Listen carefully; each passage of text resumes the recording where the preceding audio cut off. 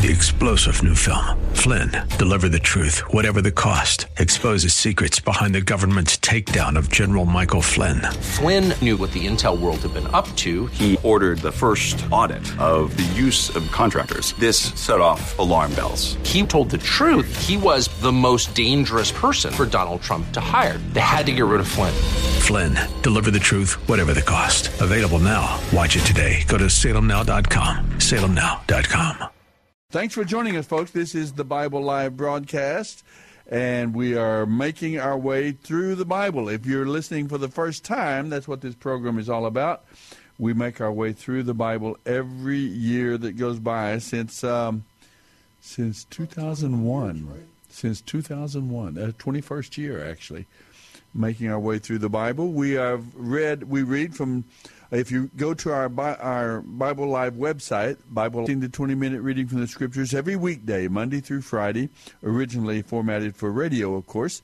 And you can listen to a 15 to 20-minute reading from the Bible every weekday, Monday through Friday, and then hear the entire Bible every year from Genesis all the way to the book of the Revelation in the New Testament.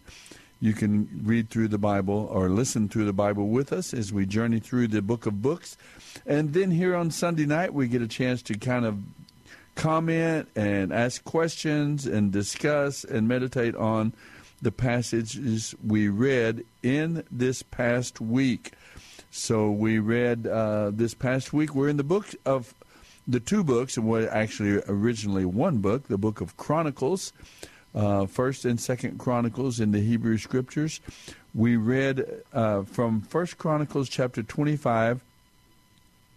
We finished up First Chronicles and read right on into Second Chronicles up to chapter 18.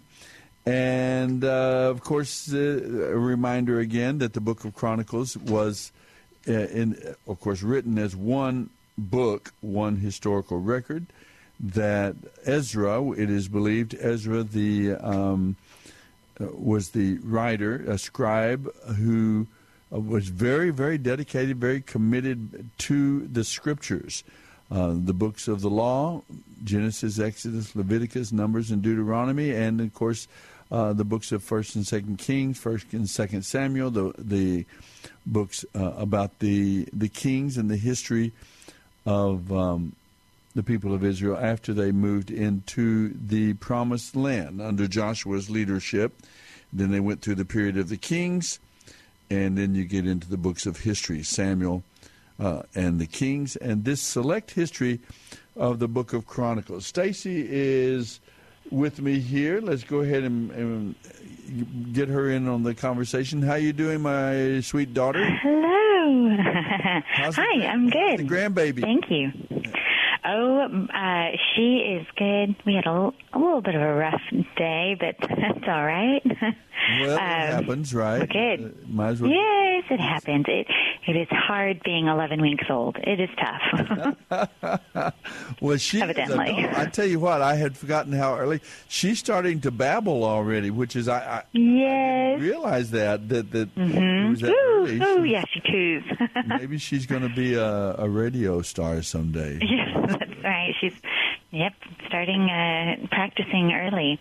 Right. But, we're good here. Thank you so much for having me on with you, Dad, as always. Glad to have you with us, and we're going to need you tonight. We're going to talk about these great books of the Chronicles. And the more I read about the book of the Chronicles, and of course, every time we read it, I remember the same thing, that a lot of people have a great deal of difficulty with the book of Chronicles because of, and we've talked about it already, that because of the genealogies. And the first nine chapters, of the Chronicles are a listing of genealogies. And this one begat that one, and this one begat the other one, and of course, I guess a lot of folks are put off by that. We've talked a little bit about it and how important these genealogies were in that moment, because Ezra is writing this. It's a selected history that features only. It's not like the books of First and Second Kings, which that talk about the kings of Israel in the north, the northern kingdom. If folks remember now, the people of Israel came into Israel. They had only what they call judges. There were 12 judges in the book of Judges. It covers it's about a 325-year period. And they did not have a central government. They did not have one king over the whole land. Instead, the tribes, each of the tribes kind of fended for itself. I guess maybe it's related to our understanding of states' rights, Texas, Oklahoma, Florida, right, California, Oregon, Nebraska, the individual states' rights, and not a very strong central government. But when they had to go to war, when they were being oppressed or attacked by other nations or people groups, God would raise up a hero, or what the Bible calls judges. These men would, and one woman, 11 men and one woman, would rise up and protect, gather the nation behind them, and the warriors would come from the different tribes. And different experiences. They were not an amazing group. There were a few heroes among the 12, maybe 2 or 3 that were, remarkably good and gifted and faithful. Others were clearly compromised. They kind of on again, off again in terms of their walk with God and their trust in God. But they each carried out a purpose. They kind of saved Israel in a given moment. They were being oppressed by, let's say, the Philistines or the Moabites or this group or the other group, and they would come in each case deliver the people. Like Gideon was one of those who was, I would say, 75 to 80% would give him a C plus or maybe a B minus as a leader, and yet, and even in his case, there were weaknesses in his family life and, of course, his lineage, those that came after him. But anyway, that was a 325-year period or so. And then you have the first king of Israel coming, named Saul. He was from the tribe of Benjamin, which, ironically enough, was the weakest tribe of the 12, which I just have a feeling there's something to that. I don't know. Why would the first king of Israel come from? Do you recall, Stacy, why was Benjamin so weak at the time? Why? Yes. Let's see, I hope I can do it. They were almost wiped out after what happened at the end of the book of Judges by the other tribes, and kind of understandably so. There had been they had one of the tribe had committed a crime, a pretty horrific one, and so the other. Yeah. So the other tribes took vengeance and almost destroyed all of the tribe of Benjamin, at least all of the men. Uh-huh. And but I guess a few still lived, survived, and then so I guess that's how it grew from there. But that was from the story at the end of Judges. The other tribes, to save Benjamin, took the women. The tribe of Benjamin from being eliminated entirely, I mean, it's a horrible thing to say. I don't even know. I know. In our time, in our age, 2,500 to 3,000 years later, we look back on that. Wow, what a primitive thing to do. Right. They kind of donated wives from their families or daughters to become wives to these remaining men of Benjamin, and Benjamin kind of survived as a tribe of people, began to grow again, but they kind of donated their daughters as husbands to the dwindling tribe of Benjamin. And of course, if folks don't remember, well, maybe I'll just put that question out there. Does anyone remember? And I'll make that our first question of the evening for our listeners.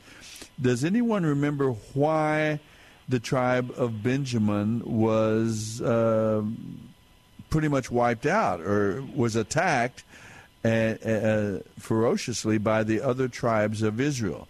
If you know the answer to that, what led up to this attack by the other? It's pretty horrible.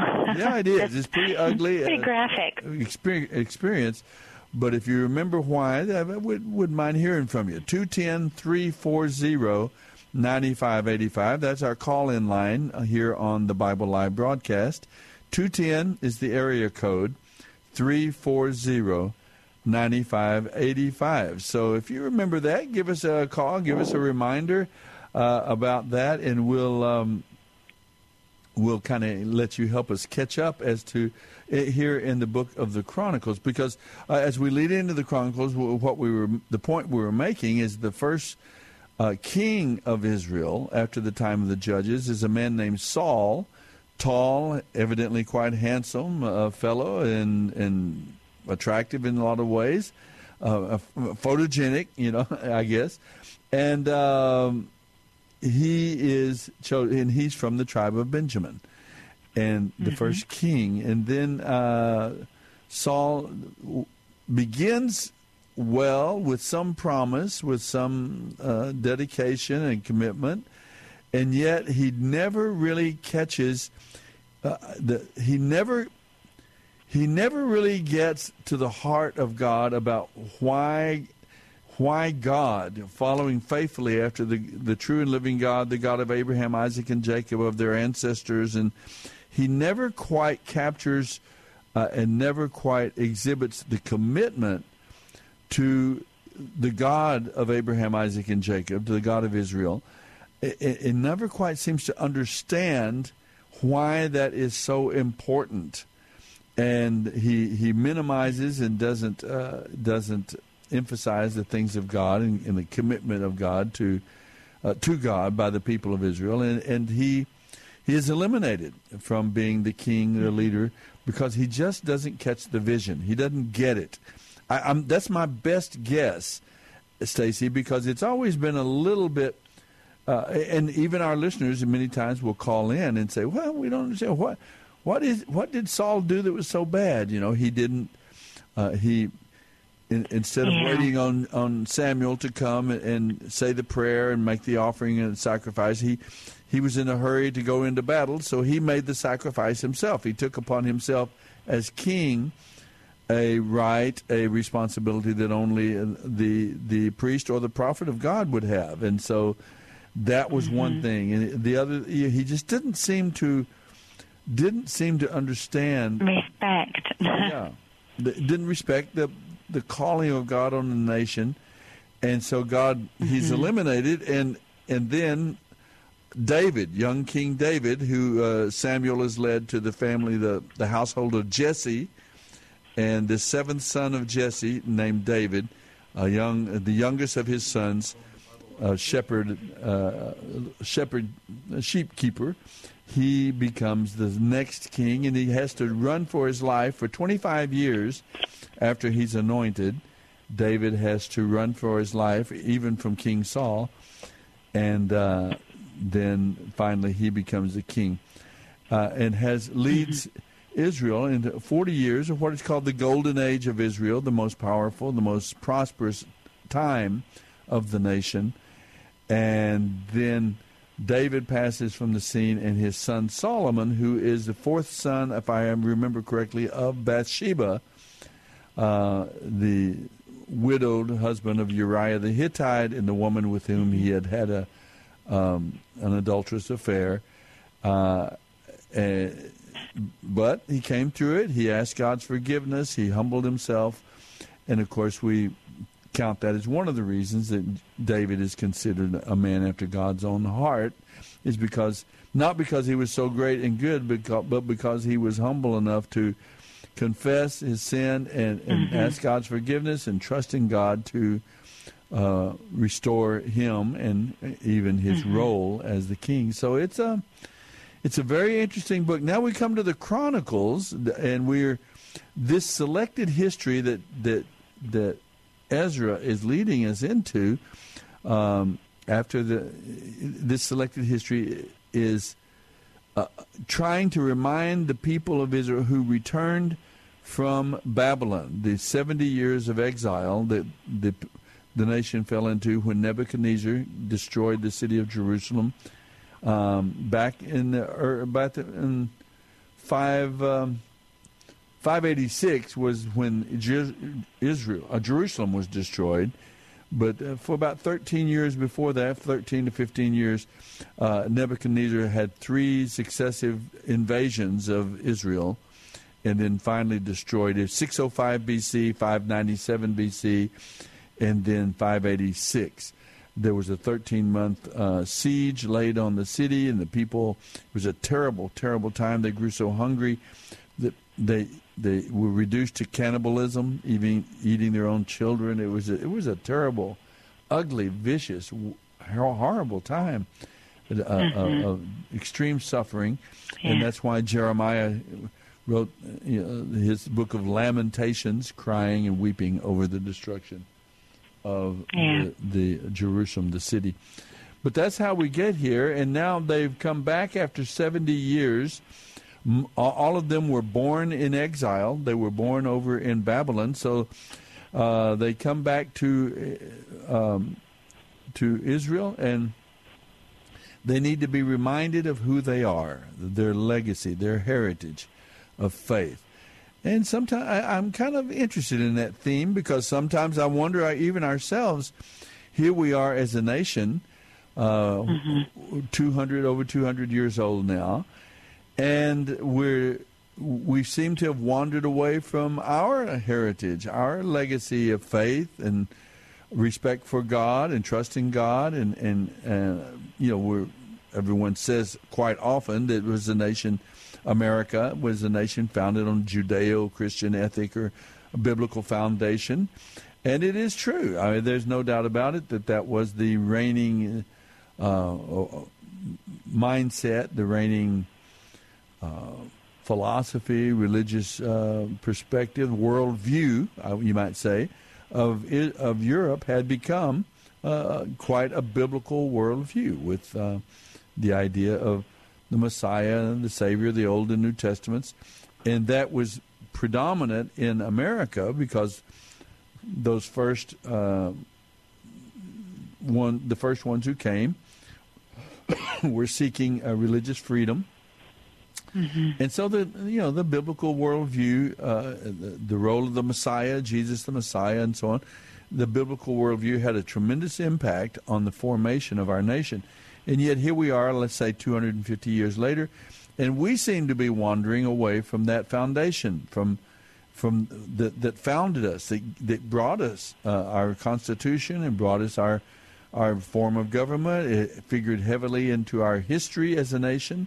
Not that the nation was perfect or made no mistakes, no doubt about that, but there was that foundation that if we can come back to, and we could recuperate, because that foundation, that worldview, brought about this nation, which has become the most powerful, the richest, most influential, and to many, arguably, I suppose, to many would say,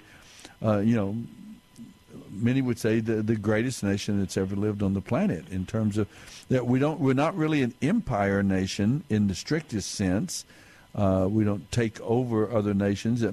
Maybe some people would emphasize our powerful economic influence, that we kind of take over a nation in the sense of business and investment and owning them and guiding them. But it's not the same as a militarily, dictatorially taking over other nations. We've gone to war, the Great World War I, Spanish-American War, World War II, Korean War. We've had conflicts, but we've never taken another nation and just taken them over and owned them. As a result, in fact, we've, to great sacrifice, rebuilt often the nations that we have conquered in war, which is kind of a crazy thing when you think about it a little bit. But we did it, Japan, Germany, Western Europe, and so on. We've done a great deal to strengthen and build them back up. And so here we are 250 years out from our founding, and we too need to come back to our foundations. And so maybe the Book of Chronicles has something for us there. And what Ezra is trying to do is remind the people of who they are. Maybe we need an Ezra, a historian that could really set the record straight about America and remind us of God's role in our foundation, in our formation, our growth, our history. That maybe that would be important for us. But that's how we get to the Book of Chronicles. Ezra is put out a selected history. He's reminding the people of who they are, starting off with 9 chapters of genealogies from David's reign. Of course, he's laying the foundation that the David is the dynasty of David, the descendants of David are the rightful heirs to the throne of Israel. And so he's establishing that as he follows the reign, the lineage of David, all the way back actually to the Garden of Eden is where he covers that long genealogy. Go ahead. And what I do think, on your mind? Well, yeah, I think what's so. This is kind of a repeat of the history, and it's the chronicles of it, and I enjoy and love that just as kind of an emphasis, and I love the details, and yes, it is tedious as a book, especially those first couple chapters in Chronicles, but that's what makes it so, to me, just so exciting and so real. It's the family tree. Right. And it's so typical, too, in a way, because at this time, Israel was not a sovereign nation. They were not, this wasn't, this is that remnant. Right. But it shows how they still clung, though, to that covenant, that promise of God. They knew that there was something that God still had for them to do. And so those that are faithful are still in their own way, their own small, being faithful to, on their end, to that promise. We should keep a track of our history. We know that God is going to do great things. And here they are, a conquered people. They don't even have their own land. They're not a sovereign nation. They're just a cultural people group. And yet they're so meticulous about their history and keeping track of who begat who and who's the son of who, because by faith they know there's a plan and a purpose, and through them it's going to come something amazing. And so it's real. It's neat, and it's also, I think, inspiring to us, in times when we might not think that we're God has promises for us, throughout Scripture. He's promised. Exactly. We might think, our life is just floating. We're not meaningful, not purposeful. We aren't a sovereign nation, quote unquote, in terms of comparison. And yet, just still be faithful, still do the things that would be important if you are important, because you are important. That's right. And your life matters so much, and your family, and chronicling what you have done and what the Lord has done for you in your life is very important. And I see that as kind of what Chronicles is a faithful scribe. We need to make that transition, that understanding.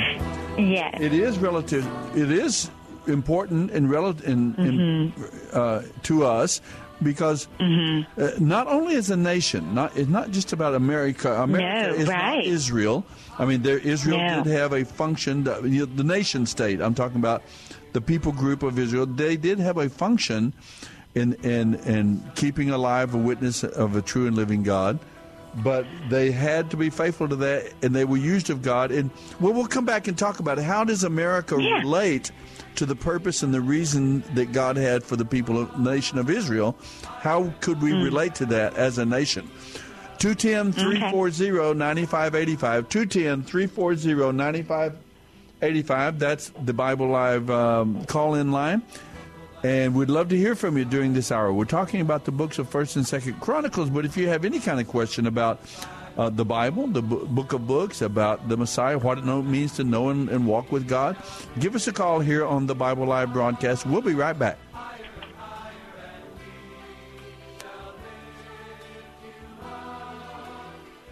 You're listening to the Bible Live with Soapy Dollar.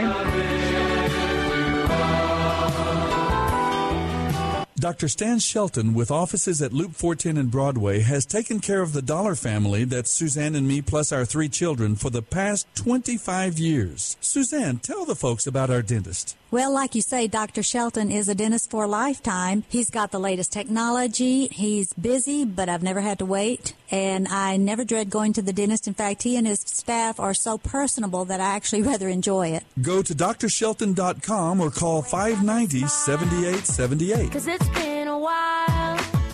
It's been like a whole day since I stopped so you could hold me. With this child awaits, strong in the faith. Lord, you are the refuge that I can't wait to get to, 'cause I can't let a day go, can't let a day go by without thanking you for the joy that you bring to my life. And ooh, you're listening to The Bible Live with Soapy Dollar. Sunshine's on my face. It's a love so true I can never get enough of you. This feeling can't be wrong. I'm about to get my worship on. Take me away. It's a beautiful day. All right, we are back, and thanking the Lord for this beautiful day that we've enjoyed here in South Texas. A little hot. Getting our worship on. We're getting our worship on. That's what he says. Good. And I liked your other song too, John. What was it? Humble yourself in the sight of the Lord.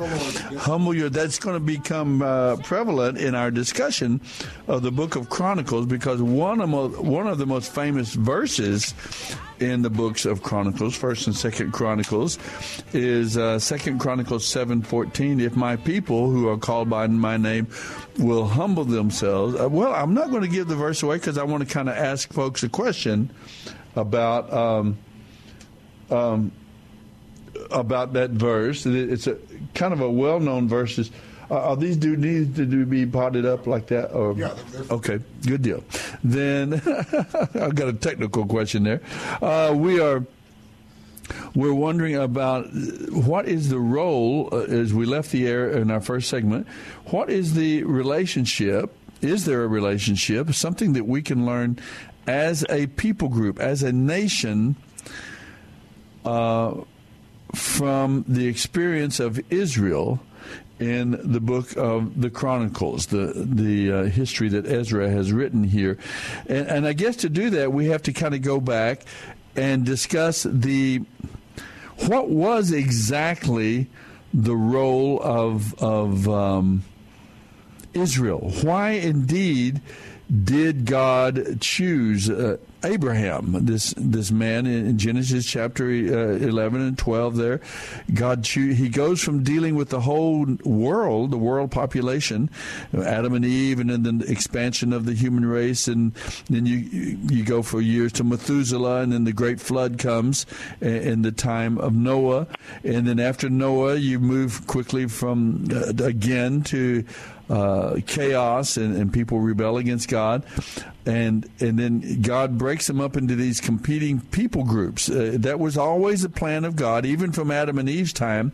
He told them the human beings to multiply and spread out over all the earth, and the whole idea always was that there would be a huge population, human beings over all the earth, and that there would be different people groups. That was the idea, but they wouldn't do it. They wouldn't spread out. They didn't follow the command, and the whole world population walked in lockstep to judgment, to sin and corruption, and to God's judgment. And then you have the flood of Noah in chapter 11 of Genesis, and then after that, after Noah, he's told the same thing, to spread out and multiply. I'm sorry, chapter 7 is what I'm trying to talk about, of the flood.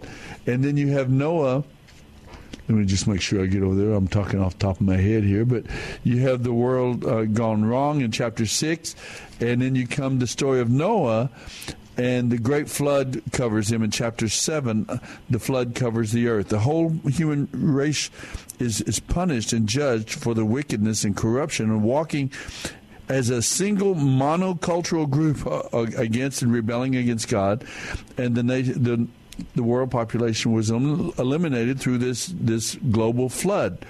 And then you have Noah again. He and his family, 8 people, are told to spread out and multiply around the earth, but again, they do not do it. They do not spread out, and they walk in lockstep. In fact, some people don't realize how intentional it was. It wasn't that they just didn't do it. They intentionally said, we are not going to. Look at chapter 11 after the time of Noah. They said, the people migrated to the east. All the people of the world spoke the same language, used the same words. The people migrated to the east. They found a plain in the land of Babylonia. Interesting, isn't it? In Babylon, where we're talking about now. And they settled there. They began saying to each other, let's make bricks and harden with fire. Remember in Babylon when Daniel was there and the Shadrach, Meshach, Abednego, and they were cast into these furnaces, these fires? Well, that has a long history, because in Babylon they were builders and they make bricks and harden them, and that remained a characteristic of the land of Babylonia for many centuries, and making bricks, and that's where they got these ovens that people were thrown into, Shadrach, Meshach, and Abednego, for example. But the people said to themselves, let's build a great city for ourselves with a tower that reaches into the sky. Why? So they wouldn't, in case the flood came again, they could tie them up into that into that tower. Flower. It sounds like Jack and the Beanstalk a little bit there. So they want to build a great city with a tower that reaches into the sky. And listen why. This will make us famous and keep us from being scattered all over the world. So there was an intentionality not to scatter as God had commanded them to do, and to overcome any judgment that God might send, another flood, for example, although it had been promised he would not destroy them again with water, with a flood. But and then the Lord says, look, the people are united. They all speak the same language. After this, nothing they set out to do will be impossible. Let's go down and confuse the languages so that they would not understand each other. And so that's how God scattered them. In that way, the Lord scattered them all over the world, and they stopped building the city. And that is why it's called Babel. The idea of Babel comes from the word confusion. The word Babel, the Tower of Confusion. And so that scatter. So you see, what God was trying to do is get them to scatter and multiply and to become. What's the word I guess we use today? The multiplicity of cultures, that would be multiple language. Diversity is what he's looking for.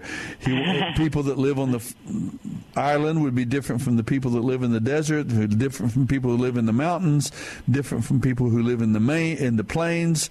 And so they would speak, obviously they would begin to speak different languages because they eat different foods, they make their clothing out of different materials, they wear different kinds of clothing because of the different temperatures and weather situations. nations.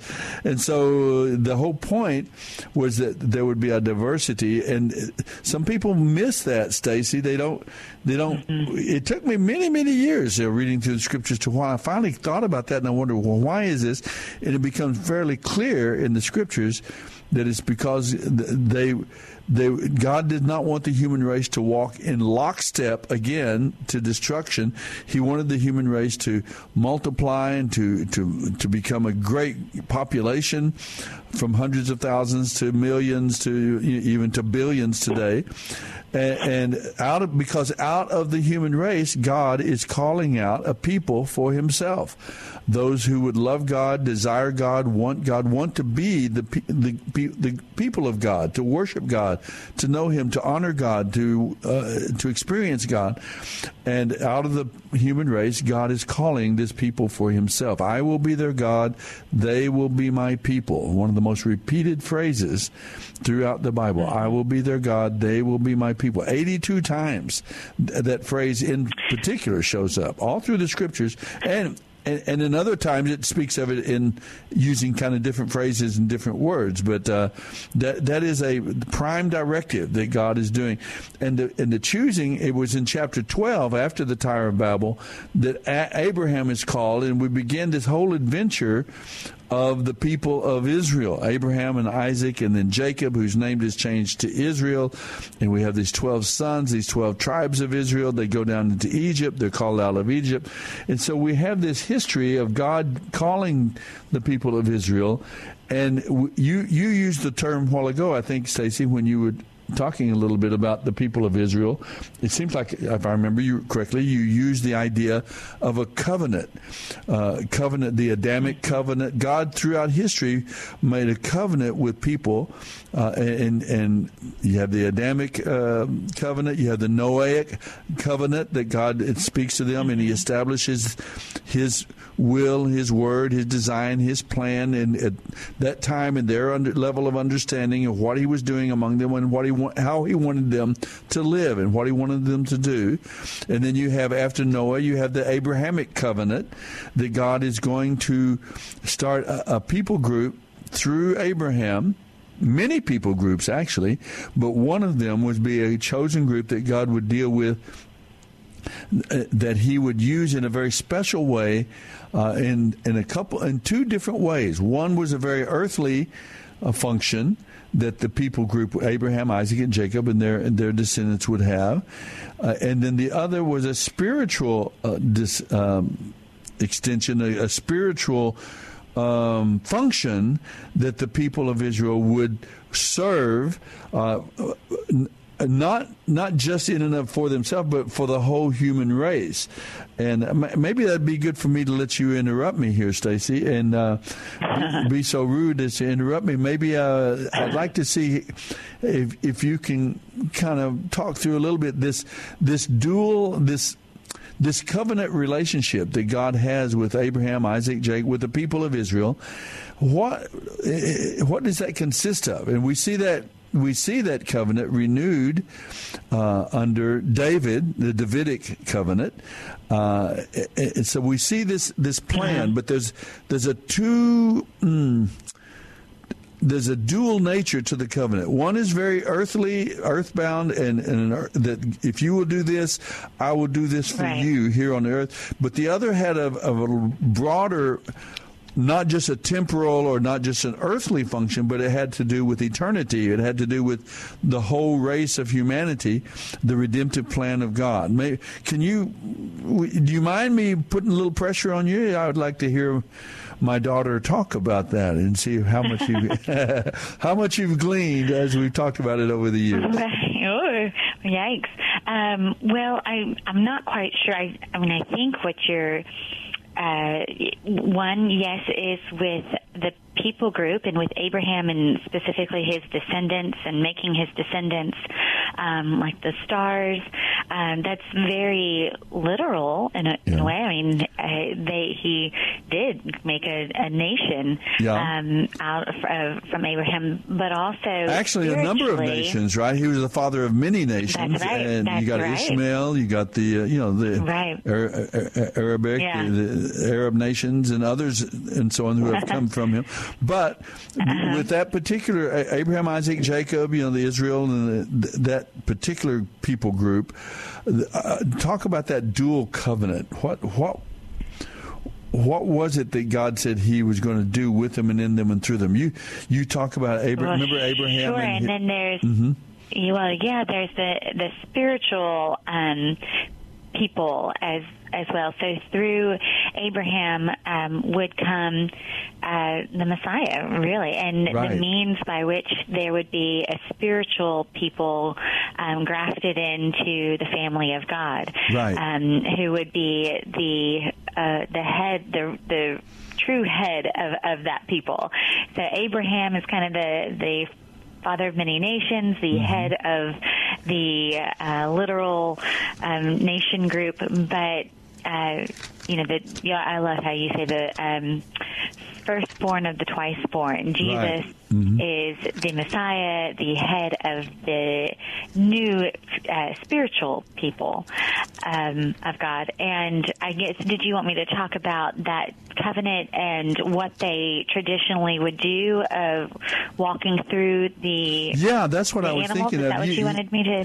You were the one that kind of brought that to my attention in a graphic and dramatic way, and it reminded me of how important that was, because it highlights the fact that both aspects of the covenant, God is going to be a miracle of God. He didn't leave anything up to humanity. It was like, I can't depend on these guys. They're going to mess it up. So, explain that. I forgot. It's somewhere in. And what is Genesis chapter 15, I believe it is. Yeah, if I remember correctly. And what's sweet about it, and what I think really neat, is that Abraham also knew he would not be able to live up to it. True, that's exactly right. It says in the scripture there's a great fear and a great that came over him, and because he knew that, on one hand, this is my opportunity. I better not. I can't not engage with God. I have to, but at the same time, it was a feeling of he's going,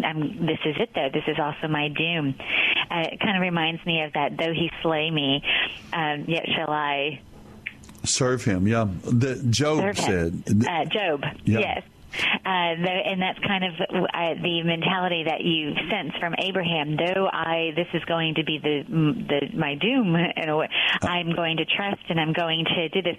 And so he was willing, and yet God said, nope, you don't actually have to. It also reminds me of what he was asked to do with Isaac.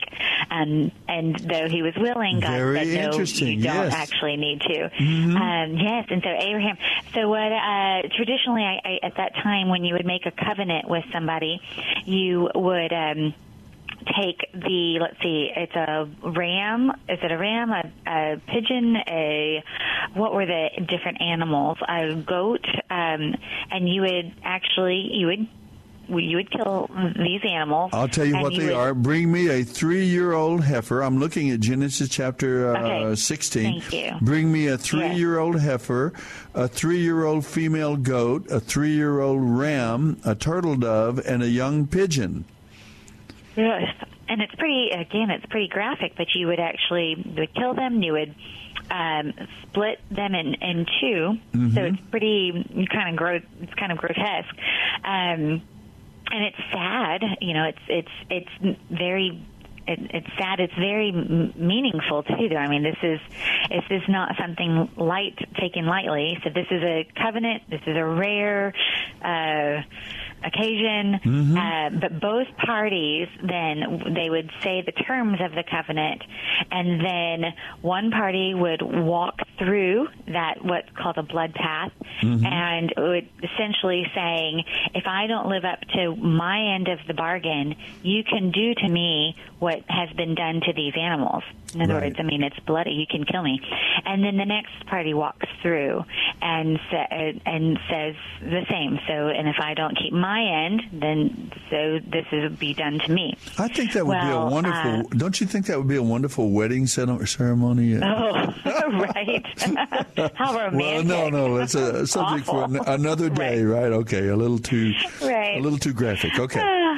But so when it came, so this was done. Abraham set up the blood path, and in Scripture, what is it? Who the kettle or the fire goes through first, Dad? Mm-hmm. If you're there at the passage, God walks through it, and then when it comes time for Abraham to walk through it, it says he's dreading it. But God stops him and says, not only if I don't live up to it, then you can do this to me, Abraham. But also, if you don't live up to it, you do this to me. And I just think that's, and so God takes Abraham's place. In other words, if I don't live up to it, slay me. If you don't live up to it, slay me. I mean, for Abraham, it's a win-win, and for Jesus, for God, it's a lose, and that He knows that, and yet it was so worth it. In other words, He knows, and that sealed the deal right then. Yeah, because it was a covenant. It was always going to. It's a covenant that God made, yes, with Abraham, and Abraham, in this sense, he's not only the founder of many nations, and he truly is, and that's referred to. Genesis chapter 15 is a very important chapter. Chapter 15 there, this Abrahamic covenant, because Abraham then at this stage becomes he's kind of the model, and even Paul talks about, there's a verse in chapter 15, it says, let me see if I can find it. Come on now. Paul quotes it. Bring me a 3-year-old. Abraham presented him as the sun went down. You will die in peace. Ripe old age. He tells him his future. He predicts their long 400-year as slaves in Egypt. God predicts that, well before it takes place, hundreds of years before it takes place, and so on. And God made a covenant with Abraham that day. I'm trying to find that passage where he says, Abraham believed God, and it was counted unto him as righteousness. And that is quoted by, there it is, chapter 15, verse 6. Abraham says, God says to Abraham, look up in the sky and count the stars. That's how many descendants you will have. And Abraham believed the Lord, and the Lord counted him as righteousness because of his faith. Mm-hmm. And so the actual spiritual dynasty of Abraham, we talk about the lineage of Abraham, Isaac, Jacob, and the people of Israel. That's the earthly aspect of the covenant, that God is raising up an earthly people that he's going to carry out a function through them and with them. But the spiritual, the truest meaning is that it's a lineage and a dynasty of faith. That we now, as God's people, we are the people of God. We are the fulfillment of that prophecy of God to bring about a people and of people of faith. And that's why Paul quotes that passage in Genesis chapter 15. In Romans chapter, where is it? I'm trying to think of that. Romans chapters 1 and 2. I think it's 1:17. Maybe I'll find it here. But anyway, it's in the early chapters that says... In Romans 4. Okay. I believe. That Abraham believed God, and it was counted unto him as righteousness. Exactly. And so, and he's pointing out that very thing, that we now, as God's people, that was the purpose of God. It had an earthly aspect, the covenant, in that God was going to create a people group through them, and many people groups actually, but a specific people group.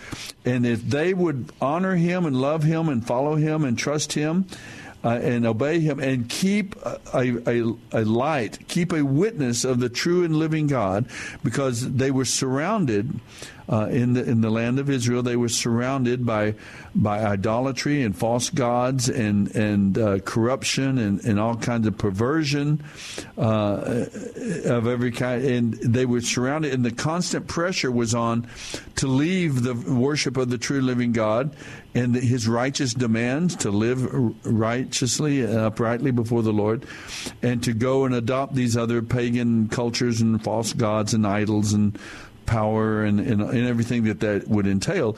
And yet God said, if you will follow after me, I'll preserve you and keep you as a nation.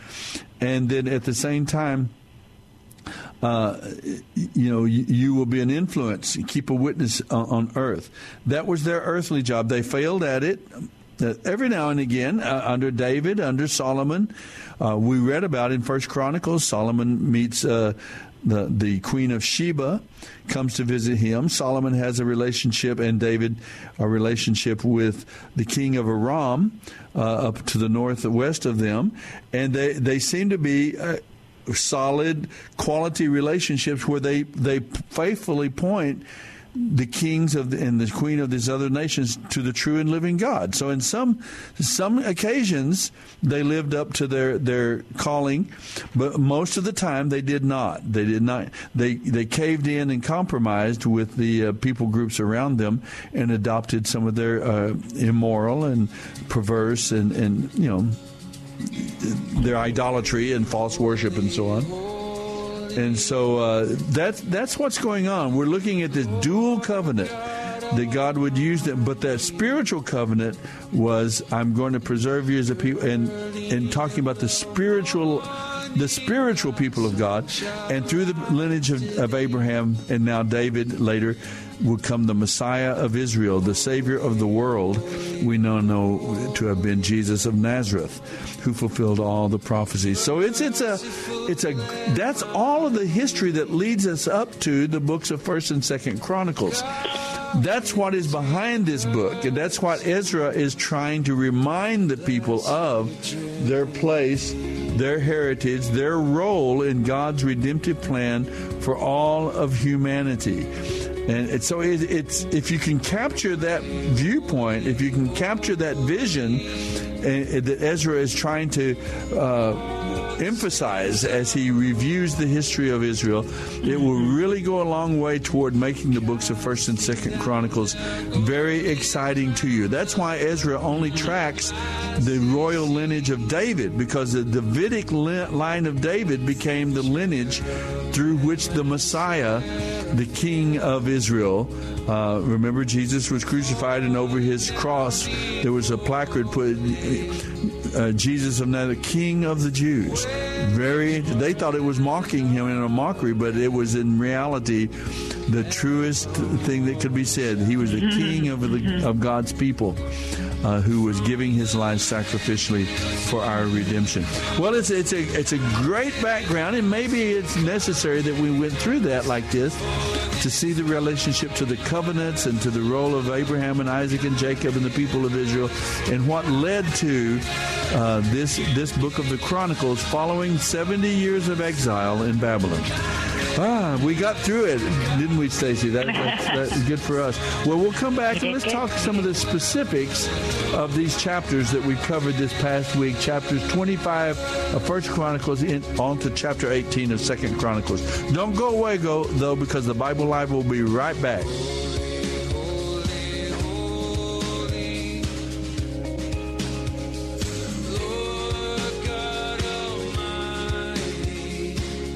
This is the Bible Live with Soapy Dollar.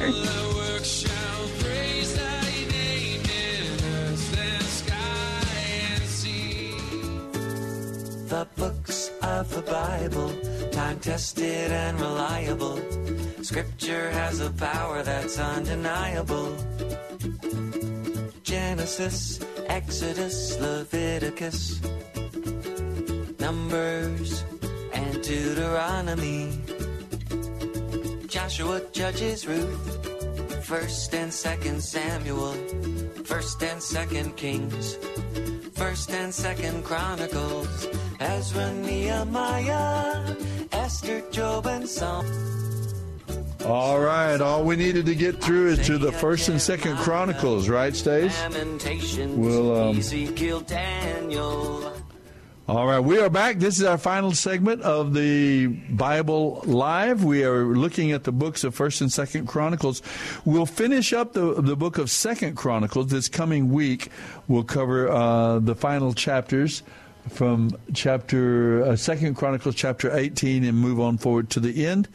Through this coming week, we'll finish the book of 2nd Chronicles, and then the week after that, we go and return to the book of Romans in the New Testament, the book that I just quoted that talks of counted unto him as righteousness. That's what Paul is emphasizing there in the book of the Romans, is that the role of faith. We begin our journey with God by faith, and then we continue to walk with him by faith as well.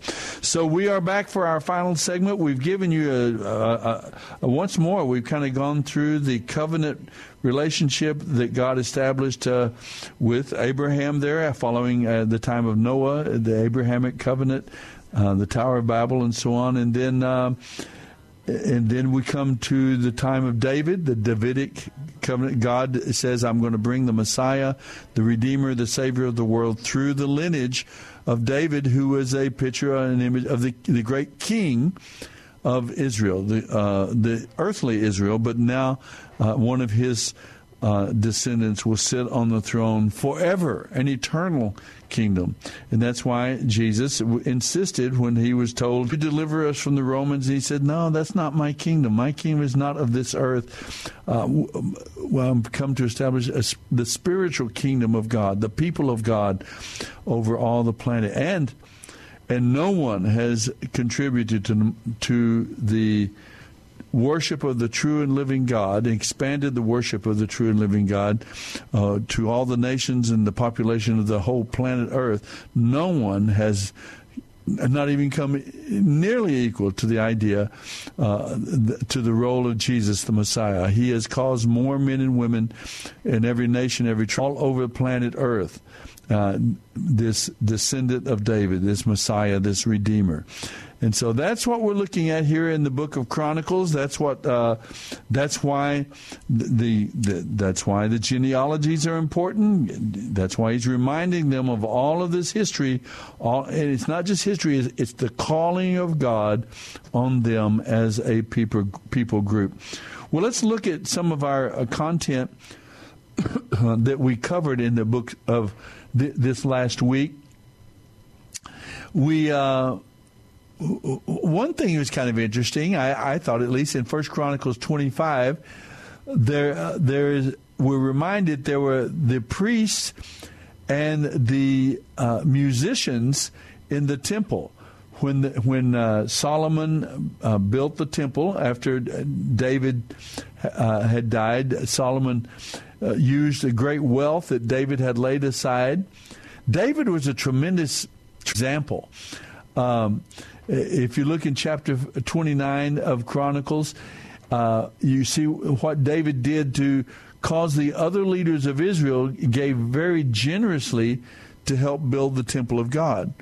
And how did he do that? Did he make a law? Did he tax them? No, he set the example by giving a tremendous amount himself.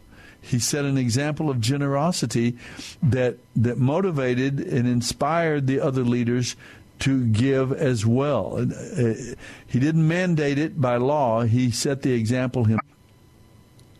When he encouraged the people of Israel to praise and worship God, David tried to inspire the people. But did he mandate it? Did he make a law that you had to do this?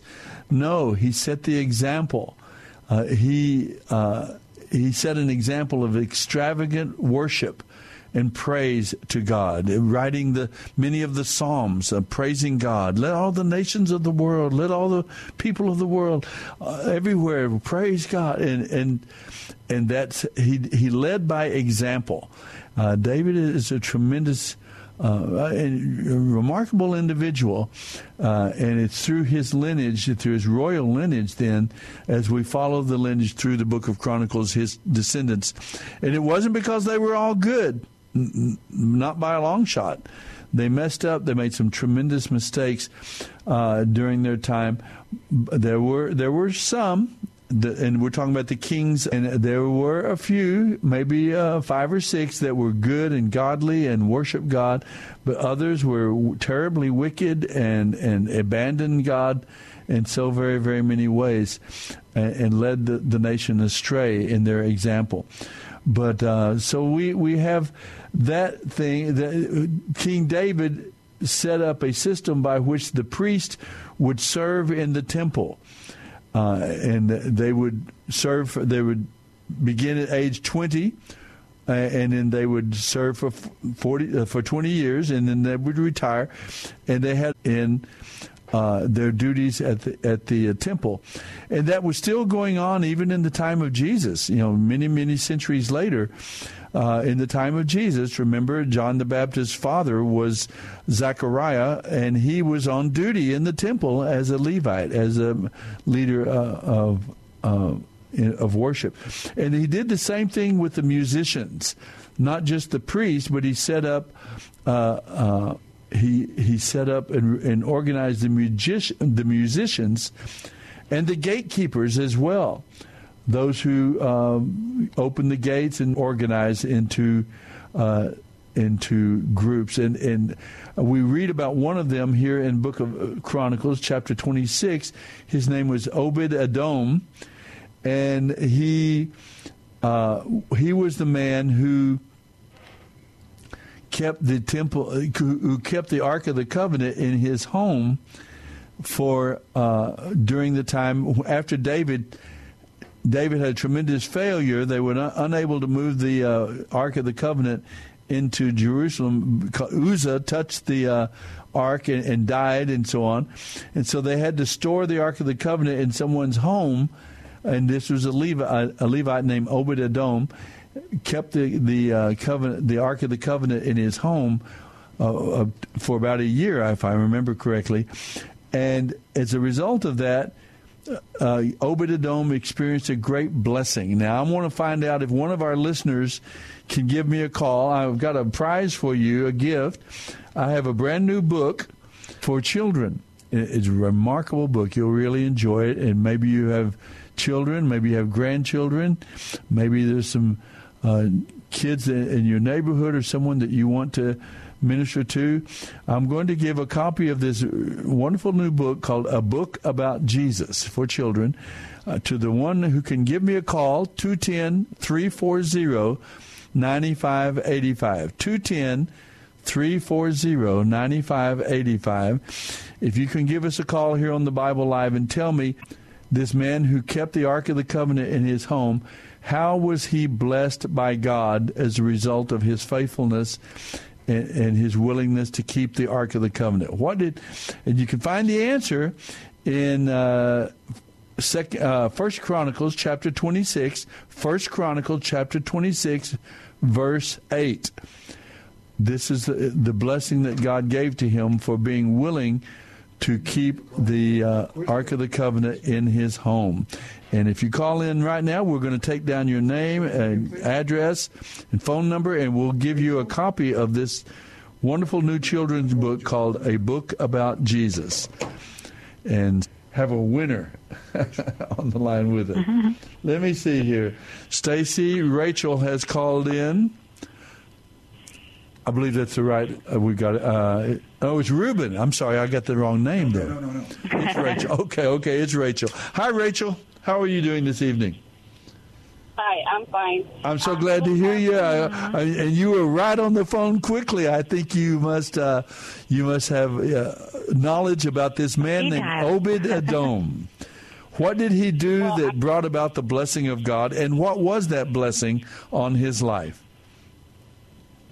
Well, I'm not sure. I'm driving, so I don't have the Bible open. But isn't Jesus in that line? Oh, that's a very interesting. That's a very good guess. It really is, but that's not what happened. Obed-Edom is not in the lineage of Jesus. But let me hint and see if I can remind you. Obed-Edom kept the Ark of the Covenant in his home for a little over a year, if I remember correctly. And it said in hearing 2 Chronicles that he was rewarded. And I would say to you, he was rewarded in a very special family way. He had a great number of I tell you what, he had a great number of sons and grandsons. Here's what we're going to do. I'm going to give you 5 guesses. He had a great number of sons and grandsons, and I'm going to give you a guess. Somewhere between 1 and 100, you can guess how many sons did Obed-Edom have, and I'll give you 5 guesses, and I'll tell you lower or higher, and see if we can get you to tell us the right number, okay? So how many sons and grandsons did Obed-Edom have? Give me your first. Lower. Close. Lower. Very, very close, but lower. That's 1. 68.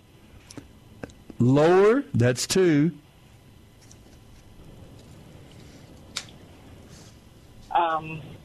60. Higher, that's 3. 65. That's 4. Just a little lower, Rachel. A little lower than. It's higher than 60, lower than 65. Isn't there a Beatles song, When I'm 60? That was 60. Is that... No, but that's not the number. It's 64, okay. I think is what he said. But that is not right. 64. So it's not 64. So that eliminates 64. And it's... Okay, another hint. Okay, a hint. Okay. Let me see. How many children do you have? Do you have children? 1. Okay, a little bit higher than 1.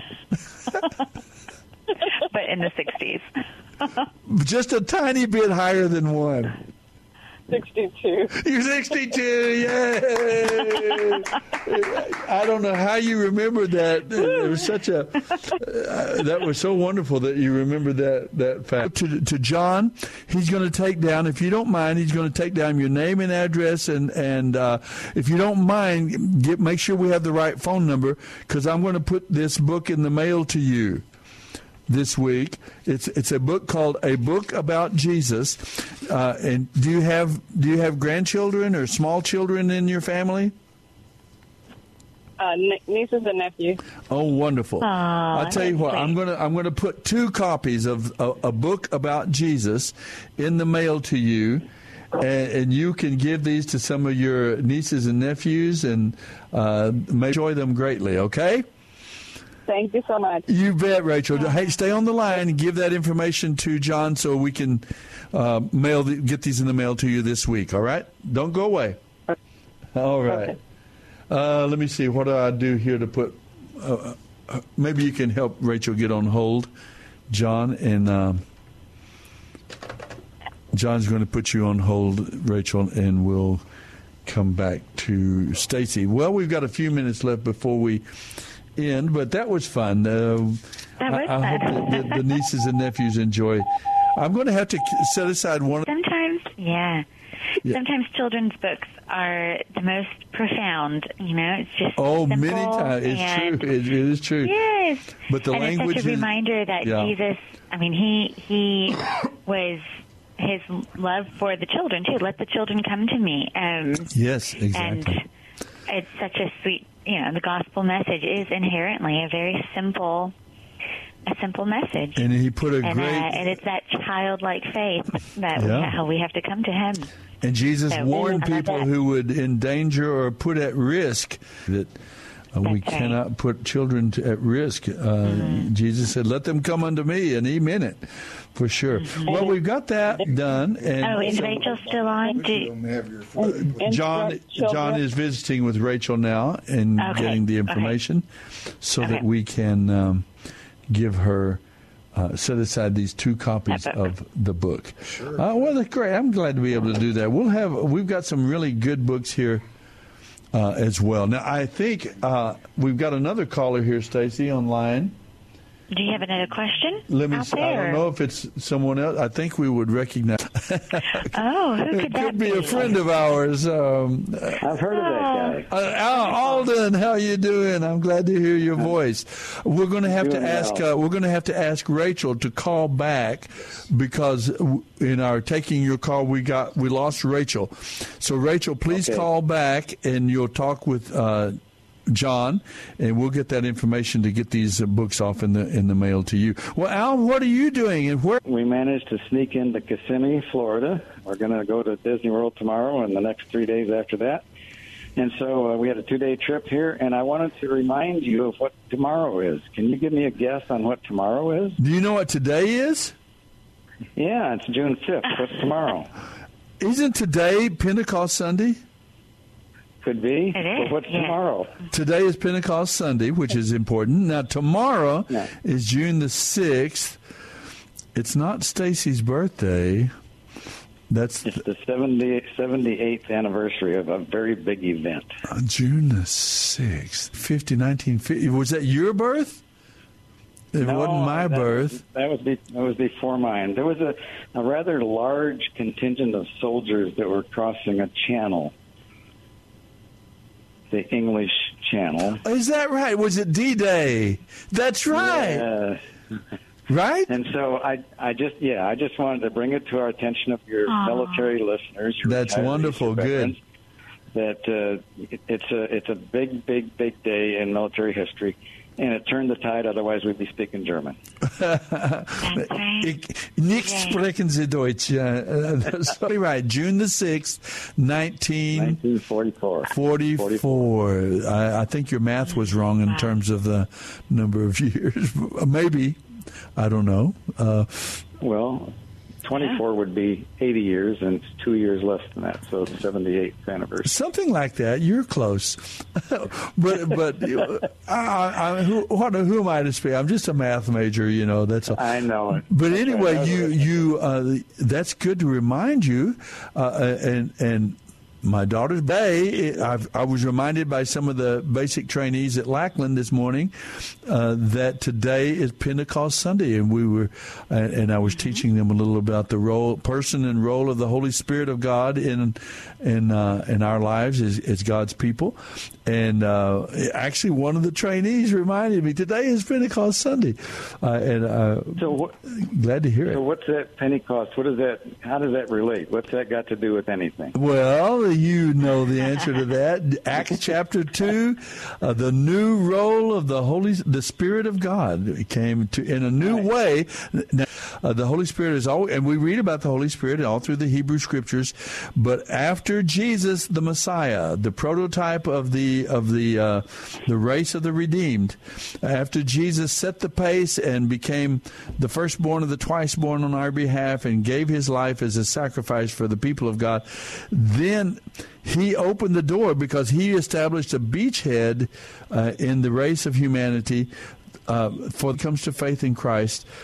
From the very first time, the day of their spiritual birth, they are indwelt by the Spirit of God who is committed to walking alongside them, working with them, transforming their life, and faithfully delivering us to eternity, to heaven.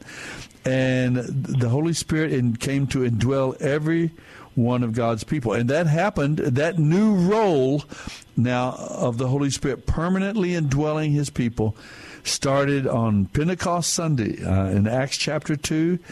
And that's what it's all about. It's such a make it happen. It is God that is working within us both to will and to do his good pleasure, and at the work and the role of the Holy Spirit to make that happen. Thanks, Al, for calling in. Have a great time in Florida and hustle back to San Antonio. We miss you.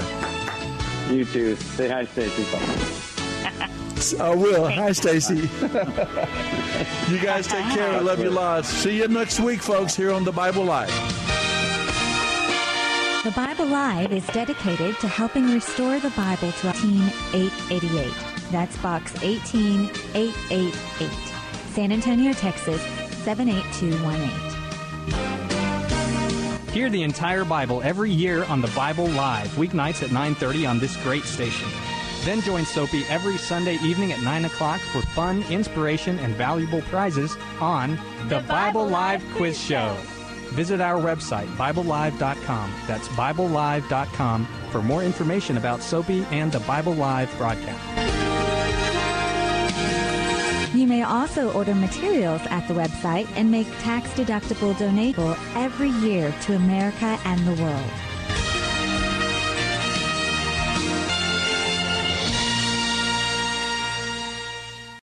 Three-star General Michael J. Flynn, head of the Pentagon Intelligence Agency, knew all the government's dirty secrets. He was one of the most respected generals in the military. Flynn knew what the intel world had been up to. He understood its funding. He ordered the first audit of the use of contractors. This set off alarm bells.